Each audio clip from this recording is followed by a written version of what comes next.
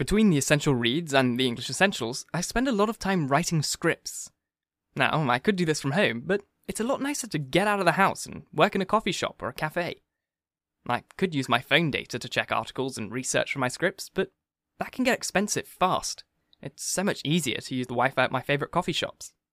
Well, thanks to Surfshark VPN, I don't have to worry about public Wi-Fi networks stealing my data.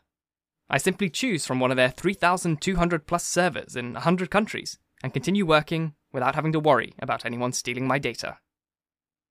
Use the link in the description or episode notes to get Surfshark VPN today for as little as $2.30 a month on a 2-year plan, and work worry-free wherever you please. Did you know that whenever you use a website, you give them permission to track what you do online? If you keep the tab open, they can see what you do and create a digital footprint of you. Well, with Surfshark Antivirus, not only will you never have to worry about downloading any risky files, but all of your web browsing will be protected, guaranteeing that you can search freely without leaving any digital footprint, and guaranteeing that you can't be tracked online. If you feel like your online protection should be better, use the link in the description and episode notes to get 76% off Surfshark Antivirus today, and feel safe every day on your devices. Hello, and welcome to the Essential Reads podcast. I'm Isaac, and my goal is to bring to you a bunch of audiobooks from your favourite classic authors such as Orson Welles, Robert Louis Stevenson, John Steinbeck, and many more. Come join me on this journey to help get these books to the masses in an easy, accessible way. Let's start. The Grapes of Wrath by John Steinbeck. Chapter 9. In the little houses, the tenant people sifted their belongings, and the belongings of their fathers, and of their grandfathers, picked over their possessions for the journey to the west. The men were ruthless, because the past had been spoiled, but the women knew how the past would cry to them in the coming days. The men went into the barns and the sheds. That plough, that harrow. Remember in the war when we planted mustard? Remember a fella wanted us to put in that rubber bush they call guayule? Get rich, he said. Bring out those tools. Get a few dollars for them. $18 for that plough, plus freight. Sears Roebuck. Harness, carts, cedars, little bundles of hose. Bring 'em out. Pile 'em up. Load 'em in the wagon. Take 'em to town. Sell 'em for what you can get. Sell the team and the wagon, too. No more use for anything. 50 cents isn't enough to get for a good plough. That cedar costs $38. $2 isn't enough. Can't haul it back? Well, take it, and a bitterness with it. Take the well pump and the harness. Take the halters, collars, hams, and tugs. Take the little glass-browed band jewels, roses red under glass. Get those things for bay gelding. Remember how he lifted his feet when he trotted? Junk piled up in the yard. Can't sell a hand plough anymore. 50 cents for the weight of the metal. Discs and tractors. That's the stuff now. Well, take it. Old junk, and give me $5. You're not buying only junk. You're buying junked lives. And more, you'll see. You're buying bitterness. Buying a plough to plough your children under. Buying the arms and spirits that might have saved you. $5, not $4. I can't haul 'em back. Well, take 'em for $4. But I warn you, you're buying what you'll plough your children under. And you won't see. You can't see. Take 'em for $4. Now, what do you give for the team and wagons? Those fine bays, matched they are, matched in colour, matched in the way they walk, stride to stride. In the stiff pulling strains, hams and buttocks, split second, timed together. And in the morning, the light on them, bay light. They look over the fence, sniffing for us, and the stiff ears swivel to hear us. And the black forelocks. I've got a girl, she likes to braid the manes and forelocks. Puts little red bows on 'em. Likes to do it. Not no more. I could tell you a funny story about that girl and that off bay. would make you laugh. Off horses 8, near 10, but might have been twin colts the way they worked together, see? The teeth, sound all over, deep lungs, feet fair and clean. How much? $10. For both? And the wagon? Oh, Jesus Christ, I'd shoot them for dog feed first. Take 'em quick, mister.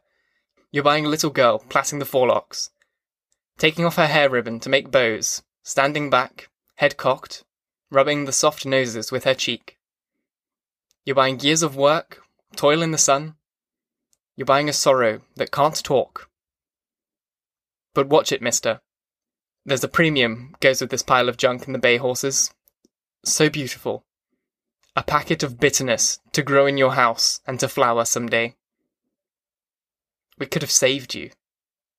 But you cut us down. And soon you will be cut down, and there'll be none of us to save you.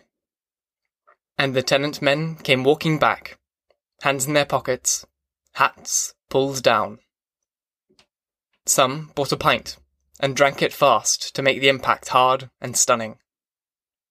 But they didn't laugh, and they didn't dance. They didn't sing or pick up guitars. They walked back to the farms, hands in pockets and heads down, shoes kicking the red dust up. Maybe we can start again in the new rich land in California where the fruit grows. We'll start over. But you can't start. Only a baby can start. You and me, why, we're all that's been. The anger of a moment, the 1,000 pictures, that's us. This land, this red land is us.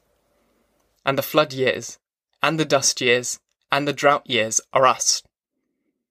We can't start again.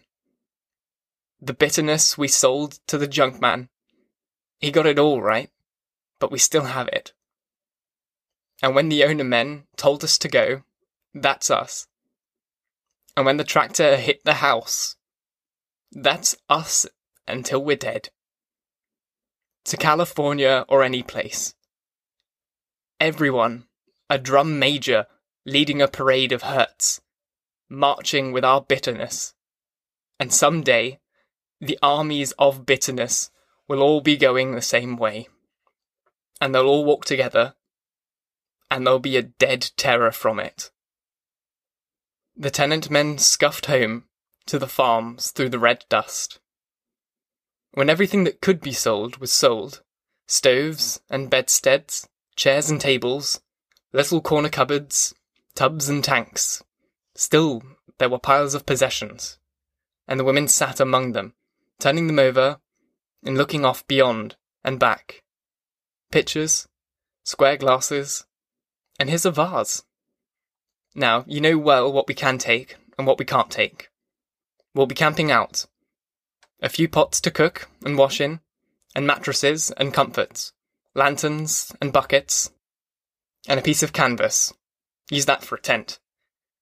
This kerosene can. Know what that is? That's the stove. And clothes. Take all the clothes.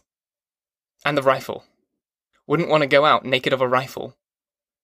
When shoes, and clothes, and food, when even hope is gone, we'll have the rifle.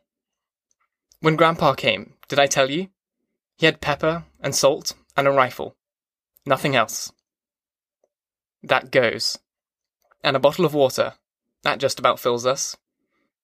Right up the sides of the trailer. And the kids can sit in the trailer. And Grandpa on a mattress. Tools, a shovel, and saw, and wrench, and pliers. An axe, too. We had that axe 40 years. Look at how she's wore down. And ropes, of course. The rest, leave it. Or burn it up. And the children came. If Mary takes that doll, that dirty rag doll, I got to take my Injun bow. I got to. And this round stick, big as me. I might need this stick. Had this stick so long. A month, or maybe a year. I got to take it. And what's it like in California? The women sat among the doomed things, turning them over and looking past them and back. This book, my father had it. He liked a book. Pilgrim's Progress. Used to read it. Got his name in it. And this pipe still smells rank. And this picture, an angel. I looked at that before the first 3 come. Didn't seem to do much good. I think we could get this China dog in. Aunt Sadie bought it from the St. Louis Fair. See? Wrote right on it. No, I guess not. Here's a letter my brother wrote the day before he died. Here's an old-time hat. These feathers never got used to them. No, there isn't room. How can we live without our lives? How will we know it's us without our past? No, leave it. Burn it. They sat and looked at it and burned it into their memories. How will it be to not know what's land outside the door? How if you wake up in the night and know the willow tree's not there? Can you live without the willow tree? Well, no, you can't. The willow tree is you. The pain on that mattress there, that dreadful pain, that's you. And the children. If Sam takes his Indian bow and his long round stick, I get to take 2 things. I choose the fluffy pillow. That's mine. Suddenly, they were nervous. We got to get out. Quick now. We can't wait. And they piled up the goods in the yard and set fire to them. They stood and watched them burning. And then, frantically, they loaded up the cars and drove away. Drove in the dust. The dust hung in the air for a long time after the cars had passed. Thank you so very much for listening. If you enjoyed, please leave a review. And if you really want to support me, share this chapter with your friends, family, and whoever you feel would enjoy it. And if you really wish to support me, head to my Patreon. The link is in the episode notes. If you choose to follow the podcast, you'll have 3 new chapters per week, Monday, Wednesday, and Friday. Once again, I thank you for listening. And until next time, bye-bye.